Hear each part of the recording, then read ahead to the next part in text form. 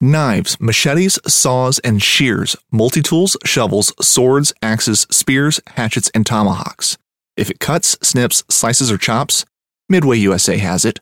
Find great gift ideas in our huge selection of pocket knives and other everyday carry folding knives.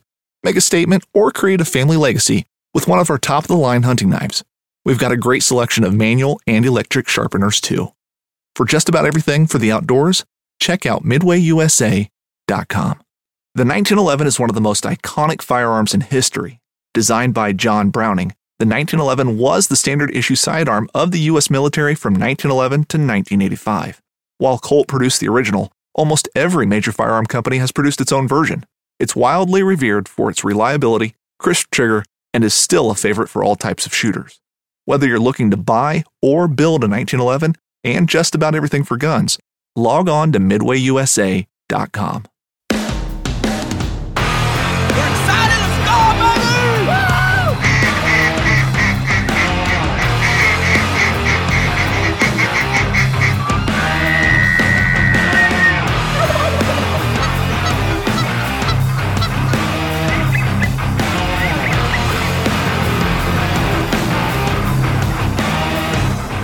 All right, guys, welcome back to the show.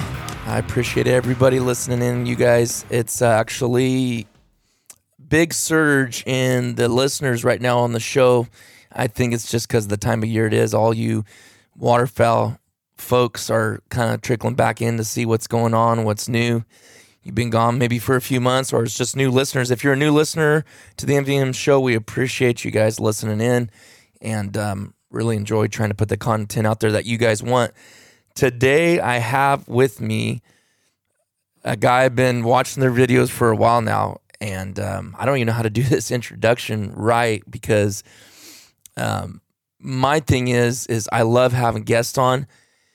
It's like my favorite thing to do, but I have such a crazy schedule, and I have Connor with me today from Uneven Terrain Outdoors. And Connor, I think you could attest to how kind of random this was. Hey man, can you do a podcast? So there's a lot of people that I know I would like to have on that say, hey, they would come on, but it's such a random thing when I'm available with the way my job is and stuff. It's kind of last minute thing. So Connor, welcome to the show. Thanks for coming on, man. Yeah. Thank you for having me, Titus. I really appreciate it. Kind of met you through Instagram and I think I followed Paulie and some of the other guys that you hunt with and kind of started following your content from there. You started commenting on my posts and, I reached out to you with a couple of our videos. I actually asked you to do a review on one of our videos when you were doing them, a couple of years ago. And okay. I remember, I don't know who that was, but now that you say that, I totally forgot about that. Yeah, no. And so that's kind of how this relationship started. But then we started talking, earlier this week about doing a podcast together and super happy to be joining you this afternoon. Yeah. Well, tell everybody, because sometimes we wait till the end to do this and maybe not everybody's still listening. Tell everybody all your socials and your YouTube channel, all that stuff.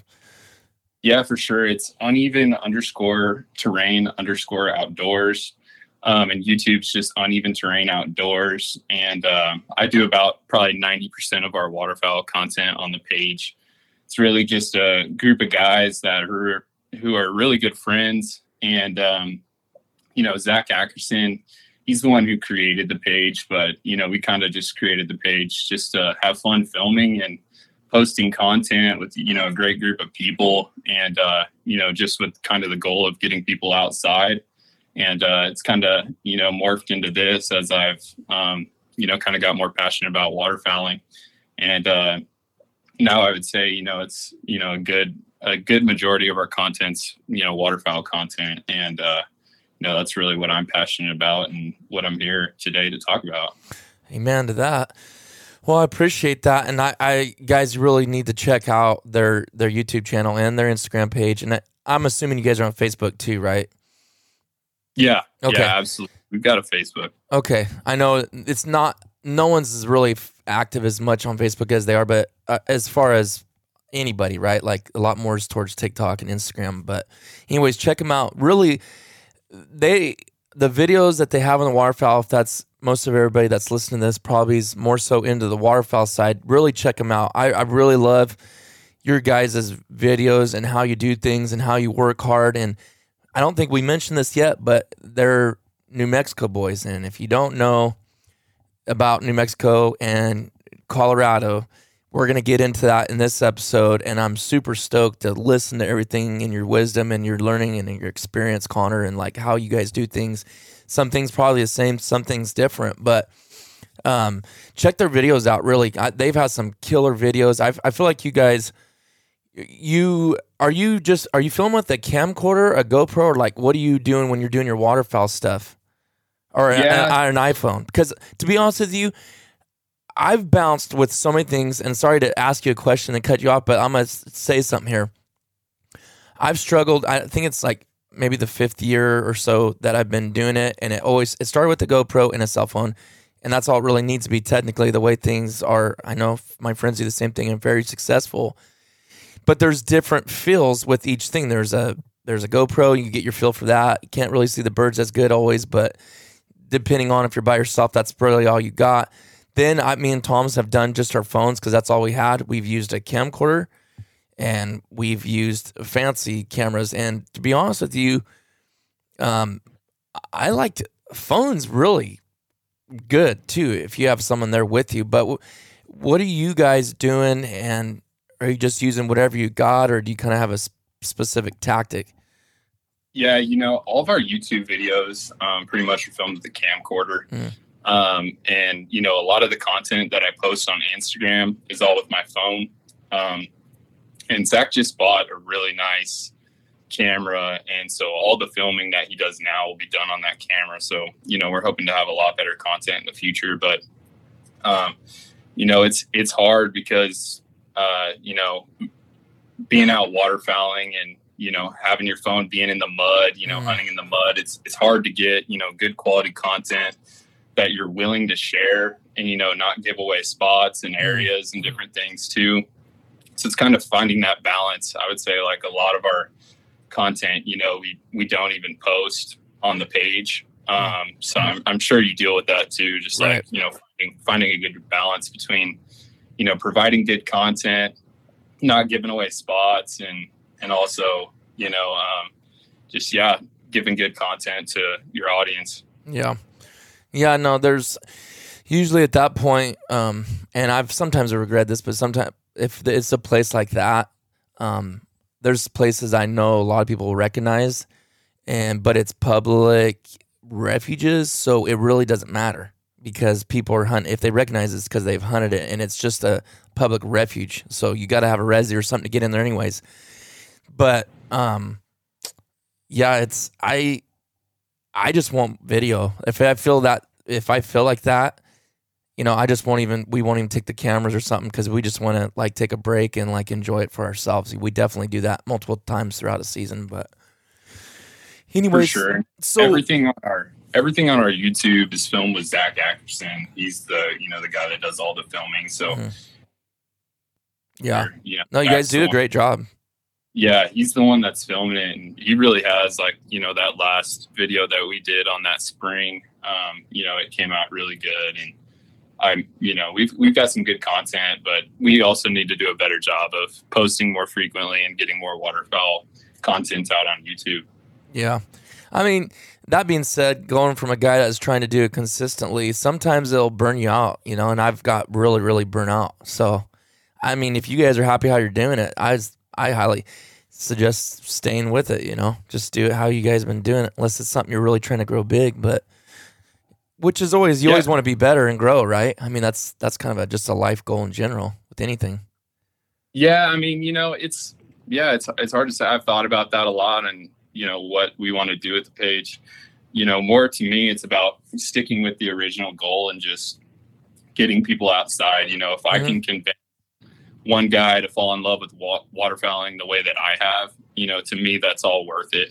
And so, if they like the content, great. And if they, get passionate about the sport, that's even better. So exactly.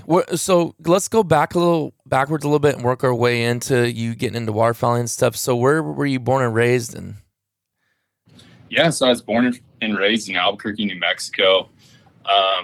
Lived there pretty much my whole life until this last year. We recently moved out to Tennessee after my wife and I got married. She's a doctor. She's at Vanderbilt, attending residency here. She's an internal medicine resident, and I work out of a company that's still in New Mexico, Sandia National Laboratory. It's a Department of Energy laboratory located in Albuquerque, and I love it. We're going to return back there here, in a few years once she gets done. And New Mexico's really home to us, and it's definitely a great state to be in if you're a waterfowler. Now, you saying that probably throws most people off. Like, wait a minute, New Mexico, great state to waterfowl in. We talked before, like talking about places that people don't expect, and it's like, well, it's a hidden gem. You don't want to put it out in the public, but at the same time, people, they've got to make the efforts to go places anyways, and not everyone's going to do that. But like, what is it about New Mexico waterfowling that you love? For sure. Yeah. I mean, it's, it's in the West. A lot of the Western states, are really good waterfowling states. New Mexico's got the Rio Grande River, which is the fourth longest river in the country, flows right through the middle, directly south of Saskatchewan, south of Colorado, which surprisingly produces a ton of birds. And Colorado is kind of not really known for its nesting efforts, but some of the areas in Colorado have been known to produce more birds per mile than anywhere in the United States on the right year. So, I mean, it's a great place to be. There's a really low number of hunters. There's refuges throughout the state. All those refuges pretty much are dedicated for waterfowl. And I think there's over 10 of them. You've got like Bosque del Apache, Sevietta, Bernardo, Casa Colorado, Belen, Huey, Bitter Lake, Las Vegas, Maxwell, Rio Mora, Valle de Oro. All those refuges are dedicated to providing, winter waterfowl food, and a bunch of them you can't even hunt on. So they're safe places for waterfowl to go end up at, as they end their migration. Usually New Mexico is typically right on the freeze line. And so, yeah, it can really hold a lot of wintering birds. You've got, a good season. Typically in New Mexico, it opens, mid-October, goes through late January. And, there's always somewhere to hunt around. We start hunting in Colorado in October 1st. And then, usually to end out the season, we do a lot of our hunting in New Mexico. But it's definitely a great place to be if you're passionate about waterfowl, and, you can spend some time scouting around here. What kind of feed are the ducks? Because, I mean, I'm thinking New Mexico is a lot of sage, a lot of dry ground. But what kind of feed do you notice, like wild feed, that the birds are using in New Mexico? Yeah, so literally every river system has a ton of agriculture around it. Nappy, which is the Navajo reservation. If you just like search Navajo duck hunting on YouTube, you'll see just like an unbelievable amount of birds up there. Really? Got a ton of corn up there. Yeah, on the Navajo reservation. They have to provide that water to, produce that agriculture because it's on the Native American land up there. So they can kind of produce, a ton of corn. They get it unlimited water up there. It holds a bunch of birds. Middle Rio Grande Valley holds a ton of birds. Bosque del Apache is one of the best places to see wintering waterfowl in the winter. And then you've got Roswell, which produces a ton of corn too. That area is all, really good waterfowl country down there. A lot of winter wheat down there. A lot of the refuges do milo and, a bunch of other, agriculture types. They really kind of space it out between moist soil and then agriculture. And then also people don't think about this too. We're really close to Amarillo. Like Amarillo has become, a waterfowler's paradise over there. Cadillac Really? Creek outfitters operate out of Amarillo now. Huh. And, there's a ton of birds that end up over there, and it's really easy for them to get, blown over to our river systems over here. The river that runs through Amarillo is the Canadian, and that originates in New Mexico. So a lot of those birds can, come our way. Huh. But yeah, it's got a ton of agriculture, a ton of feed for wintering birds, and it's a great place for them to end up for sure. How are you guys doing with public land? I mean, what's the ratio there? Not that's kind of thrown you kind of a curveball. You don't have to be exact, but I mean, do you feel like there's a lot of public land to duck hunt? Yeah, absolutely. I would say we do probably, 70, 80% of our duck hunting on public land. And it's a good portion. Colorado, it's about 40, 60, 40 public, 60 private. We kind of mixed it up out there. But in New Mexico, there's a ton of public land. You've just got to, you've got to be willing to drive away from the cities, drive out in the middle of nowhere, and find birds in different places. And so, yeah, I mean, it's a great place to be a waterfowler and to hunt public land and have the opportunity to hunt those birds, kind of all winter. Yeah, I'm actually gonna look real quick because you guys just posted something, or probably you, like you said, you're doing all the waterfowl content, but you posted, I think it's on here, or maybe that was just a story, but it was like you walking over a hill or like something, and just all these, you can see just thousands of, I think it was mallards, but I don't know. Or maybe not thousands, probably hundreds, did you guys post that on something, or was that a video? I thought I seen that on your Instagram. Yeah, I did. Yeah, that was a post, and that's from a public refuge. That place that those birds were, it's a public land spot to hunt. And probably not a soul out there, huh? No. And, that place, they rotate days on it, but, there's not a lot of guys out here. I've seen some guys from Arizona come out here and hunt, be successful, have a good time. We've got some buddies from Texas that like coming out here. I mean, guys that come over here from different states are pretty blown away, but, it's also a tough spot to hunt too. I would say, if you just come out here trying to kill ducks, you're probably going to have a hard time unless you've got some local knowledge for sure. Yeah. It's not just a state you drive into and just bang them up, like, I don't know, like Nebraska, Kansas. Yeah. Places no, like right. that.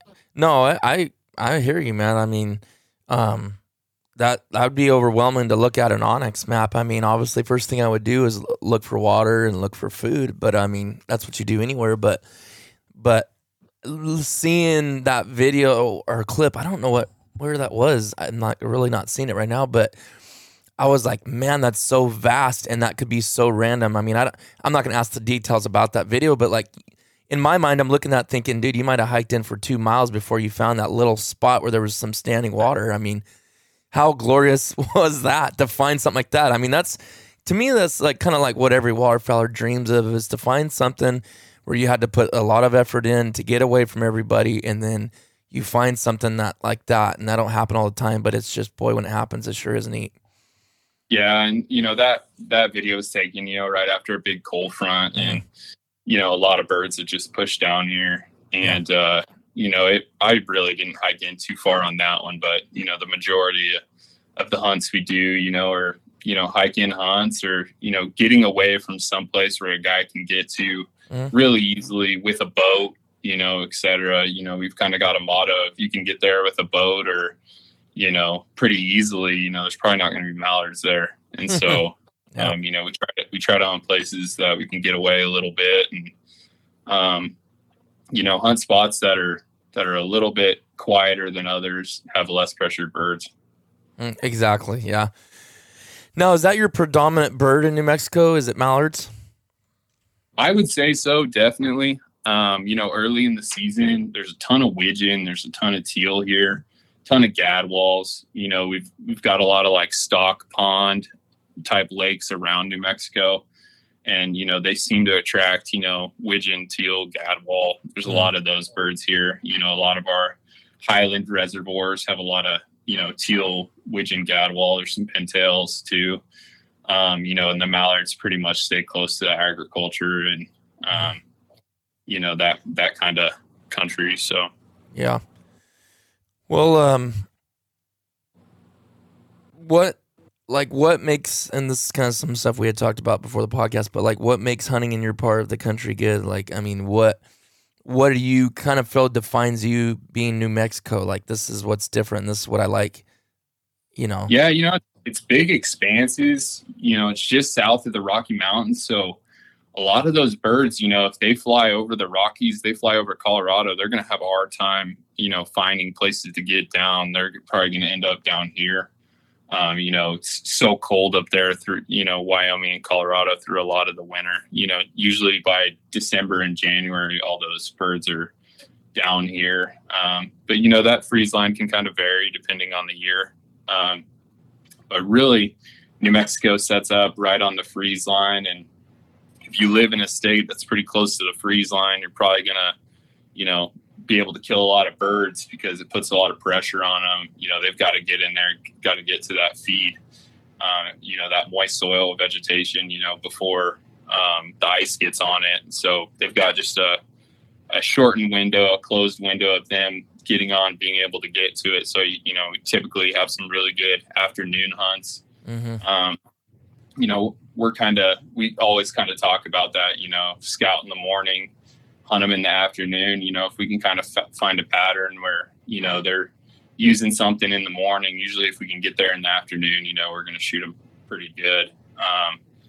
But yeah, we like to kind of watch them in the morning, see what's going on and set up a plan for the afternoon, kind of understand the scout, are they going, from the roost to the feed? Are they going from a roost to the loaf and then to the feed, and just kind of going from there, setting up a pattern that makes sense for that day. Yeah.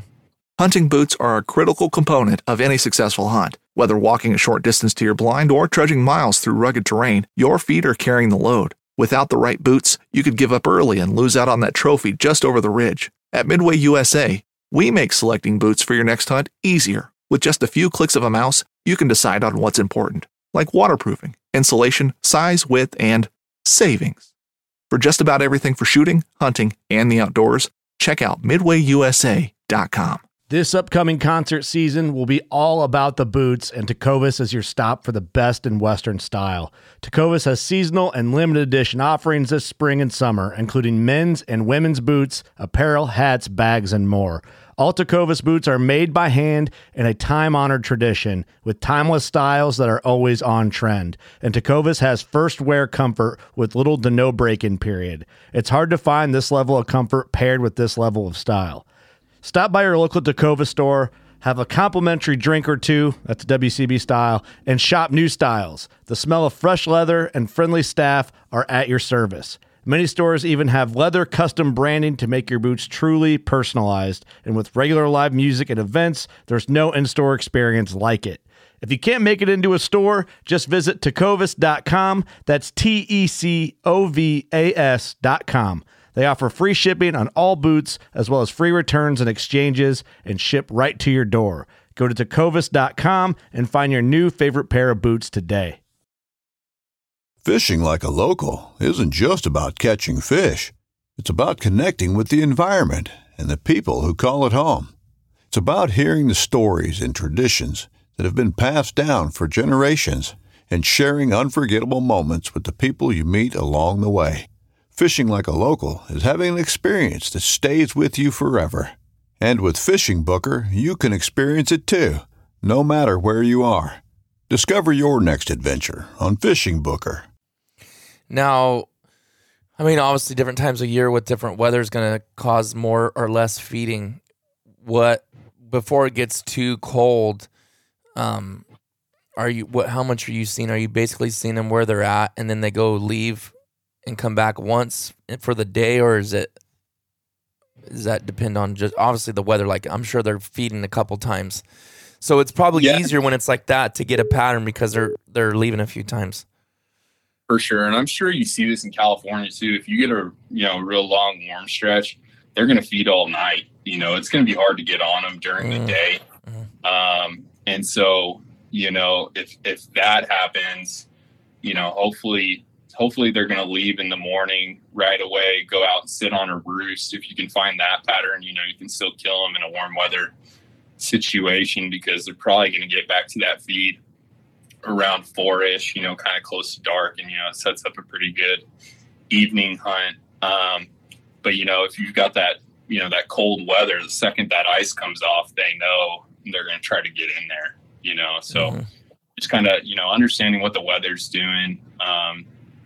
And, kind of, did these birds just come in here? Have they been around for a while? Are they, kind of wise to what's going on? All that stuff's going to kind of make a difference in, what we do for the day. How old were you when you got into duck hunting? What sparked that interest? Yeah. So I was probably, in high school at some point. My best friend Cody invited me to go with him on a duck hunt with his dad, and I was like, sure, let's go do this. And went down, shot a few birds, had a great time. And then I'd go down with Cody and his dad, go hunting, and we'd have a great time. And I realized I was kind of passionate about this. And then Cody left to college, went to Oklahoma for school, and his dad and I, we became like hunting partners. I'd pretty much be gone like every weekend. My parents couldn't understand why, all of a sudden out of the blue, I was gone, from November to January duck hunting. But, just fell in love with the sport. Like I'm sure you did. And like, I'm sure a lot of people did. But yeah, it's just, someone, willing to, take the time to take me out and, teach me a few things. And they're the ones that started that fire in you, huh? Just one day just invited you out and said, hey, you want to go? Or is that something you kind of had an interest in and had a good opportunity for someone to take you? For sure. And I mean, anyone going out, for a first time, I took my wife out a couple years ago for her first time, and you take anyone out for that first time and it's just kind of mind blowing. Like, if you're in a good area, you see all these birds and, you're trying to work these birds and, get set up right. And, when everything, comes together right, and you have an opportunity to shoot a few birds, it's just kind of a magical experience. So, I fell in love with it. Like I'm sure, a lot of people did. I don't think anyone just decided to, I'm going to hike into that marsh today with a shotgun and see what I can do. I think a lot of guys who got into duck hunting really were, invited or learned something from someone, and so that's kind of how I got into it too. Yeah. I always talk about how Travis invited me, and when I was 16, I went when I was 9 with my dad and his friend, but I was younger then and wasn't shooting at the moment. And I was remember being pretty miserable because my dad didn't really put me in the right gear, but, no sitcom back then. I always joke I was wearing a purple puffy jacket, and don't ask me why he had me wear that out there. But Travis, one of my best friends, he invited me when I was 16, and I said, yeah, let's do it. And he's like, I'll be at your house at 2. And I'm like, what? 2 a.m, and he ended up bringing me a bunch of greasy Jack in the Box tacos because it's like the only thing available. I always bring that story up, and I guess that was it from then on. Yeah. So that's been 22 years ago now. So it is. You're right though. A lot of it does have to do with an invite or someone telling you how fun it is. You got to try it out sometime. And sometimes I haven't even hunted with I've told people about it for years, but they didn't even go with me on their first hunt. They end up going with someone else, and it's just they're as hardcore as anybody, the next guy. So no, for sure. I mean, it takes somebody, I think, in a lot of situations. And Brian taking me out and then introducing me to Mark, who's another guy that I hunt with, and he kind of brought up Brian and I's game to a different level. But Mark was an outfitter for a little bit, and Brian and Mark met through a guided fishing trip in the Gunnison Gorge, a couple-day trip, and they were talking about duck hunting, and Brian invited Mark to come down to New Mexico and hunt with him for an entire December and January, and he did that for a bunch of years in a row. So I started hunting with Brian and Mark. And then Mark being from Colorado, had a bunch of great places to hunt up there. So I pretty much spend all my October, November in Colorado, you know, really until those birds leave Colorado up there, and then, you know, hunt down in New Mexico, probably a lot of December and January to kind of finish out the season. But Mark's the one who really brought Brian and I's game up to a different level. You know, he's a really, really special guy, you know, hunted all of his life and has hunted in some of the best duck country, I would say, you know, anywhere in the U.S. I mean, it's like unbelievable some of the places that he hunts up there. I'm lucky to hunt in New Mexico, which I thought, you know, is great. But, you know, going to hunt up with Mark in Colorado, it's like, man, this is like a, you know, totally different level of hunting. Yeah. So you said Brian. Is Brian the dad of your friend?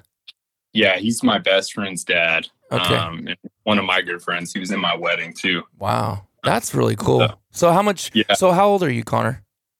I am 26. I turned 27 in January. And how old was Brian, or is Brian? I mean, how much older is he than you? He just turned 50 last year. I think he's 51, but he's, you know, he's like a 22-year-old. I mean, he's got such a young guy's energy. Yeah. And, you know, he's a blast to be around. And, you know, I'm sure, you know, it's about the guys that you have around you. You know, that kind of makes it. And Brian's, you know, what made it for me. Yeah. No, I hear you. You know, like Travis is crazy. I say it all the time. He's absolutely nuts. And I'll say that if he was sitting right here, I think he is 50. He's either 49 or about 50. I don't want to say 50 and he's not because he'll kill me. But anyways, yeah, I mean, there's some things he's not all wound up about, but I will tell you, Waterfowl, it brings out a whole another beast for sure. And so, and Thomas is 29. So, I mean, there's a big gap between Thomas and Travis too. But I mean, like you said, I mean, it doesn't matter to me if they're 70 years old. I mean, to have someone that has went through the hunts and been through the good and the bad hunts and it's taught you. And then I feel like I have continued to grow, and everything he's taught me, I've put it to work and learned on top of that. So, I mean, having a mentor is not necessary, because I know a lot of people listen to this, they don't have that. So I don't want to say like that's the only way, but boy, you got to count your blessings when you do have them, because that for sure helps you a lot, you know, and you're blessed to have that. Duck hunting's definitely something. I mean, you can get a lot better really quick. The learning curve's really quick when you've got a guy that knows what he's doing, you know, is taking you to places that, you know, consistently produce. And you cut the time in half or more by having a mentor. Oh, for sure. The learning process. I mean, it can be instantaneous, right? If you know what you're doing, and all it takes is, you know, guy showing you a couple places. I mean, that's the learning curve right there. It really is. It's so fun doing that too, because with some of the young guys, I hunt with my friends' kids, and they go out with me and their dads at work. It's like I'll be talking, saying something about calling or don't call so much, and like watch the birds' reactions and this and that. You know, I'm telling them, and they're looking at you and they're listening and intently. But what I love the most is after you've been saying something over and over, and then it happens out in the marsh or out in the pond, wherever you're at. They look at you with that look like, I get it now. You know, like this makes complete sense now. All that stuff you were telling me, you know, that is such a rewarding feeling to see their eyes light up like that, you know. Definitely. And I mean, you know, duck hunting's a lot of little things. You know, if you can learn all those little things and someone can show you those right off the bat, you start getting a lot of things right. And, you know, all of a sudden it just starts happening for you. But yeah, it is. I mean, this, you know, the second you see, you know, it happen one time right after someone told you, you know, this is what's going to happen. It's like, you know, a mental click, you know, so. This might be kind of throwing it to you too quick there, where you might want to think about it, but what do you think's a few good or some of the best things that your Brian or your mentor taught you that has really meant a lot to you and it's just helped you so much in your waterfowling experience? Yeah, I would say, the first thing that I learned with Mark was, to have a passion for the birds in the sport and not be worried about killing ducks. The first bunch of times I went out, it was kind of all about killing ducks and, shooting the limit. Mm-hmm. And I think the second I learned that it's about the experience, it's about the birds, it's about the sport, and it's not about, killing ducks. That's, when my game really elevated. And, you're willing to spend more time scouting. You find just as much pleasure in finding a bunch of birds as you do shooting 5 mm-hmm. mallards. You know what I mean? That was probably the big change, because, you'll see a lot of guys go to the same spot in the refuge over and over, year after year, and yep. They're just there just to kill ducks. They know they can go there and kill ducks, mm-hmm. and it's not really about, having a passion for the birds and the sport and finding ducks and kind of understanding what they're doing, why they're doing it. Understanding the why and having a passion for the sport is, where I, really started getting good at, duck hunting for sure. Yeah. So yeah, that was the first thing I learned from Mark. I'm trying to think about what I learned from Brian off the bat. I know, like, I hunted with, some different guys this year, and, I know from hunting with Brian, like, that's a guy I always want to hunt with. Like, mm-hmm. I'm sure you have those guys too. You hunted with a bunch of different guys. You've got a group of guys that, you just enjoy hunting with and are, have a great time hunting with. And that's what the sport's all about, right? Just going out and having a good time with some guys you really love to be around. And definitely learned that from Brian. I learned too, right off the bat, just working harder than everyone else, like just, mm-hmm. Being willing to, go the extra mile to go somewhere else, hike in somewhere else, whatever it is. I learned that all from Brian, and, just the work ethic that it takes to get it done. Yeah, that's huge. And like you said, going back to the who you're hunting with and stuff, I mean, like you said, I've hunted with a lot of different people and I've had fun, but there's just those people that it's just not the same unless you're with them. And it, and everyone has their own quirks and weird things. And we gave each other like, oh, he's always got to mess with the decoys, or he's this or that. But you would still go back 1,000 times over to hunt with that person and build that memory with that individual. So. For sure. And like guys that I, kind of don't really spend a lot of time hunting with, they don't really understand, like, why aren't you inviting me every time you go duck hunting? Yes. Uh-huh. Why aren't you, taking me with you? Well, first of all, it takes a lot of gear and whatnot to do. But second of all, I've just, found a love with being with the guys I, enjoy hunting with. I know, what they bring to the table mm-hmm. every day. And we're going to have a good time when we go out. And that's, all that matters to me. So, most of the time I'm hunting, solo with Brian or with Mark, with Cody. Cody just moved back to Albuquerque, so I love hunting with him. It's my best friend. And, just hunting with the guys who you really enjoy being around is just so important to me. Like that's, what makes it fun. Mm-hmm. Yeah. So let's change gears a little bit, and no pun intended, but let's talk about some gear. What's, just out of curiosity, like anything, it could be whatever, but like what kind of gear do you like as far as decoys and just every little thing? I'm just out of curiosity, what, like calls, whatever. Let's just talk about gear for a little bit. Yeah, for sure. So I made a really good relationship with a guy in Albuquerque who, I really love. He came to my wedding. His name's Brad Parks. He owns Park and Calls. He's from Jonesboro, Arkansas. And man, the guy makes an unbelievable call and is just such a good guy to be around. Kind of same thing. you find what you like, you find a brand that, you want to stand behind and kind of stick with it. Brad's that guy for my calls. Slayer sent us a bunch of calls this year.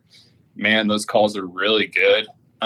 They're making elk calls now too. Those elk calls are unbelievable. I saw, they either won the elk calling competition or they came in second place. And man, those guys are just doing a great job making calls, and they're great people up there. So really like them too.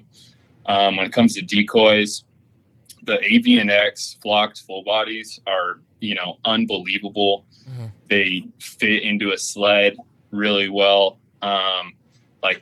Just that full setups. We can fit 24 decoys in a sled, and man, it's, those are great decoys. We like those. Comes to floaters, I like the Dakota inflatable. The packable ones. The packables, they're so light. I can run a really light weight on them, and they don't take up a lot of space.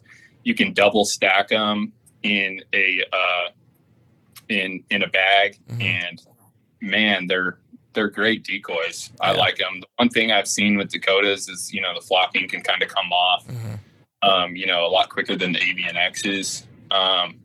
But yeah, I'd say that for decoys. I shoot a Beretta. I really like Berettas. Brian used to have a Benelli, and it was okay. Kind of liked it, but he started shooting a Beretta too. He likes it. He loves that gun. Seems like that gun shoots really well, especially if you're in mud. You have a dirty gun all the time. It's really easy to clean. And it's really reliable. Shoot a Pattern Master choke. Do you shoot the Code Black Duck? I do. You do? Yeah, okay. That's what I do. What's your thoughts on that thing real quick? I really like it. That's what I put on my 12 gauge, and it's great. I also, when I go to Colorado, I shoot an IC, and it's not a Code Black, but that's a great choke for shooting birds in fields. And then on my 28 gauge, I shoot the IC as well from Pattern Master. They make a great choke tube, and shoot Cant 3s out of the 12 gauge. I shoot the Boss 5s out of the 28 gauge, and you are a fellow 28 gauger, huh? Yeah, I am. I did not know that. Yeah, I shot it about half the time last year, and it's a really fun little gun if you've got the right hunt. Man, It's unbelievable. But if you've got a tough hunt, it's not the gun for that. I like how you said that though. I like how you said for the right hunt. For the right hunt, exactly. For sure. If you can get them tight, 28 gauge would kill them just as dead as a 12. But man, if you've got a tough day, no wind, it's hard to get those birds in tight, you really need to take out the 12 gauge. But it's also, it was a learning curve this year. You lose that 200 feet per second. It makes a difference. Yeah. And a much smaller shot pattern. It's tough. But for the right day, it's an unbelievable gun. It really is. What 20 gauge do you have? It's a 28 gauge. It's the Beretta A300. I did not know they made a 28 gauge. Yeah, it's an awesome gun. Huh. I might have been better off going that route. I'm a big Browning fan. I love my Browning A5, and I'm just going nuts, and I'm getting tired of waiting on Browning to come out with a 20 and a 28 gauge for hunting, But did I lose you? No, I'm there. Oh, sorry. But I was like, man, I can't wait any longer. So I bought my mind's gonna go blank. The Benelli, not the one that just came out this year. Why is my mind going? The Cordoba, Ethos Cordoba, just the black one.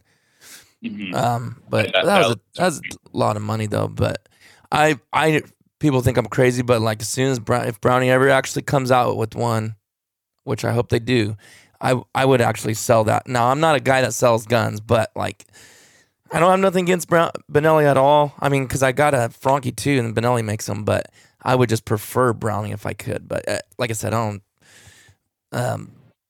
I've always aroused Travis because that's what he shoots. He shoots the what is that?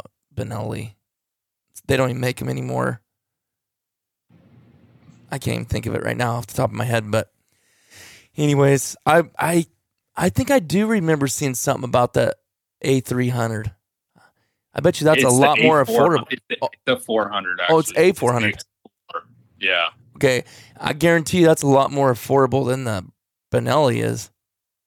It is. I got it. It was brand new, and I got it from Gunbroker. I got a pretty decent deal on it at the time. I mean, it's hard to find those 28 gauges now that the gun clubs are using them, but I got a pretty good deal on it, and it's a fun gun. I mean, if you dove hunt too, it's a great gun to have and super fun to shoot. If you get the right duck hunt, it's a great gun to have for that.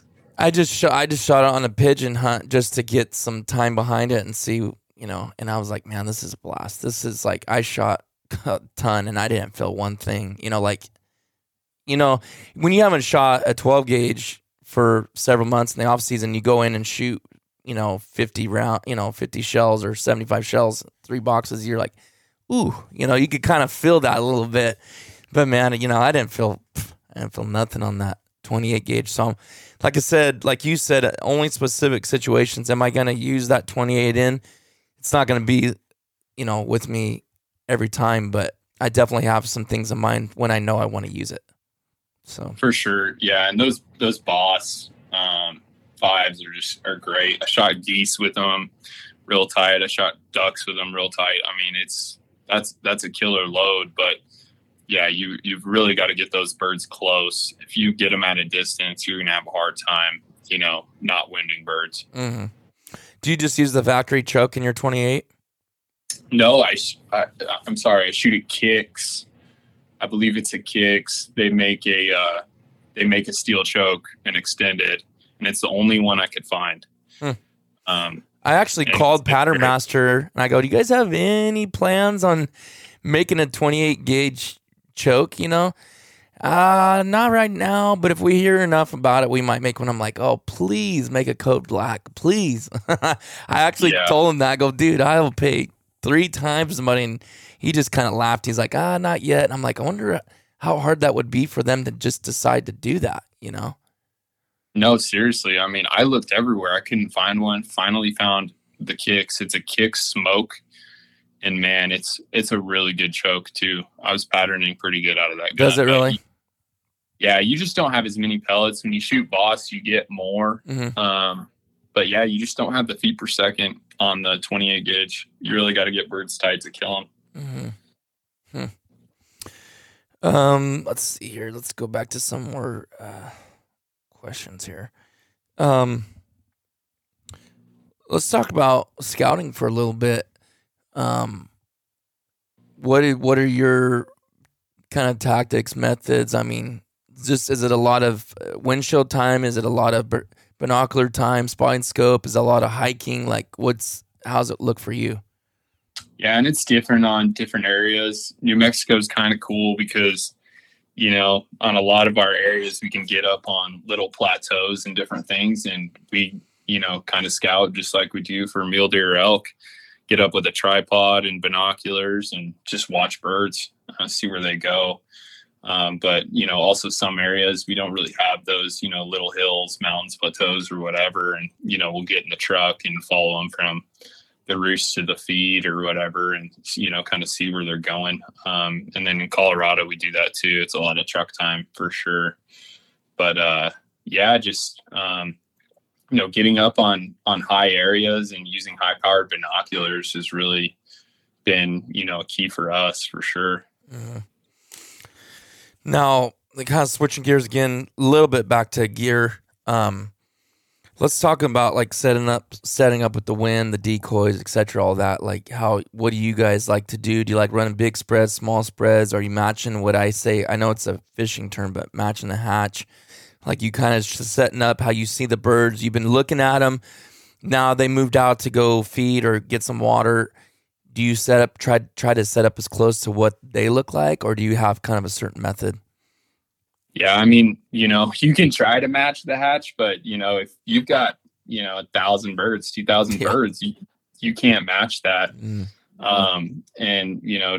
to try is going to be really tough. But usually if we've got an area with 1,000 or two, we'll try to find a spot where we see a lot of birds going into, not really the X, but kind of off it. And, if I've got a guy or two, that's plenty enough birds to shoot a 2-man limit or whatever, and not really disturb them too much right on the spot they want to get to.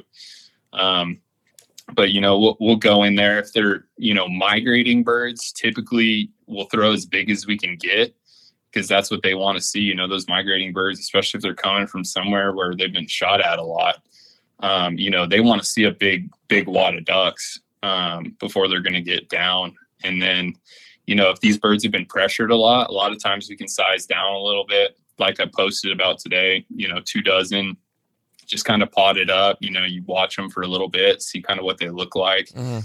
Their pods on there you're going to hunt, and then kind of set up just like they look. And usually we can size down and do really well without a mojo if the birds are stale and it's been warm, and kill a lot of birds. So it just kind of depends on the situation. When it comes to setting up, we hunt out of layout blinds pretty much exclusively. I don't really hunt out of A-frames or anything like that.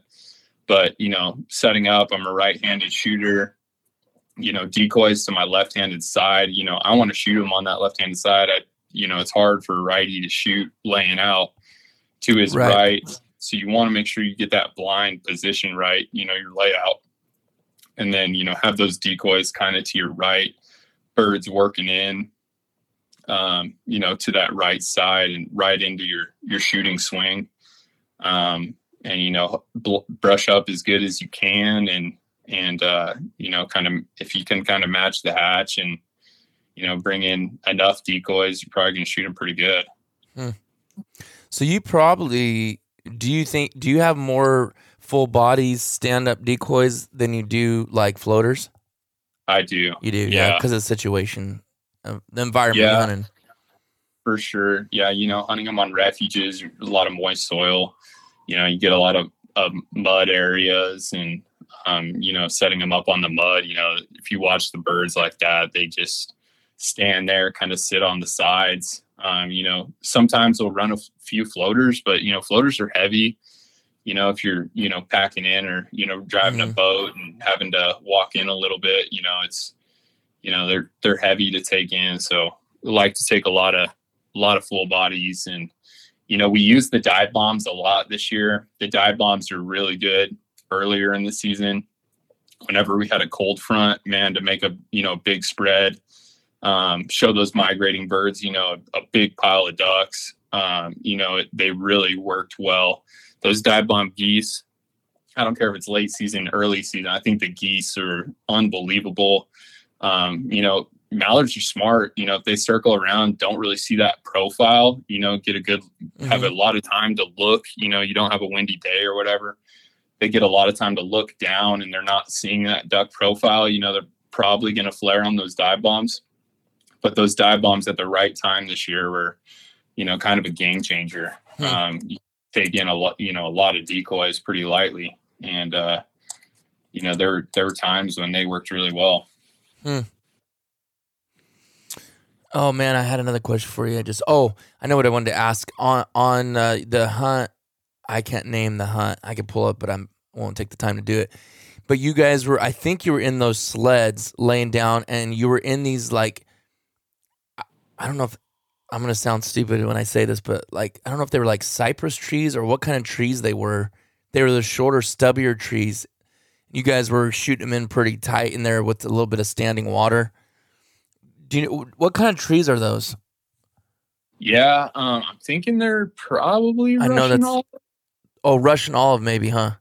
Yeah, and the wood ducks really, they really like that Russian olive. Some ducks do too, but I'm pretty sure they're Russian olives. If you're talking about the video, I think you're talking about. That was the cool. I think you were killing mallards, but man, it was the coolest. It was just kind of cool to me. I don't know why. Maybe it's just because it's different. because it was just like sagey, but then there was a little bit of water, and they were just coming in tight. I don't know. It was like, man, that looks like such a fun little spot to hunt. Just that environment, just the setting. You know what I mean? I know what video you're talking about, and we had a really big cold front, and we did really well that day. But yeah, some areas in New Mexico real open. Some areas in New Mexico you got timber. Some areas in New Mexico you've kind of got that Russian olives kind of sparse. It really just depends on the area, what part of New Mexico you're hunting, really. I mean, they can just be anywhere. Yeah. I mean, kind of like Delta, Colorado holds a lot of birds that go to Nappy, North Park, Central Park, South Park. All those birds end up going down the middle Rio Grande Valley. Then you got the South Platte birds, the Arkansas birds in Colorado. Those birds all end up on the, Roswell side. There's birds on every side of New Mexico. It's just, spending the time out there to go get after them. Mm-hmm. Yeah. Well, man, we're getting close to an hour. I really appreciate you coming on here, Connor, and sharing your experiences and your wisdom and like stuff you've seen and just your whole setting in the New Mexico and Colorado area. I know you're in Tennessee now, but saying you're ready in about 3 years to get back home. And so, guys, go check them out. Uneven Terrain Outdoors, YouTube, Facebook, Instagram. And I'm sure, are you guys on any other social platforms, or is that pretty much something? No, that's it. I mean, for me, it's you probably mostly see me on Instagram. Most of those Instagram posts go to Facebook. If we film something with Zach, it'll go to our YouTube. But I'm in Tennessee now. I plan on coming back, to Mexico and Colorado for 3 different weeks. During duck season, I'll be hunting out here too. So I'm excited to let Elliot know, how Tennessee duck hunting is and how the South is, because I hear it's not very good, according to some of the guys on his podcast. So. Oh yeah, you're stirring the hornet's nest right there, man. Oh yeah, I need to have him come on here and just do that for a straight hour and just talk about the Southern Hunt boys. Actually, there's a guy. I don't know if he'll listen to this one, but there is a guy from Georgia. And just some random guy that messaged me, and I was like, I want to have him on just because the fact that he's in a place where you really don't hear much about duck hunting from, and I hear it's pretty tough out there. But anyways, it's just nice seeing different varieties. But yeah, we gotta give the Southern boys. He's funny because he's really serious. Like Elliot, he gets all kind of worked up. It's funny to me. But Elliot's a great guy, and I don't think most people take that too serious, but. Well, man, thanks for coming on. I appreciate your time. Yeah, thank you, Titus. I really appreciate it. You definitely have to come on again. All right, everybody, thank you for listening, and we'll see you guys on the next one.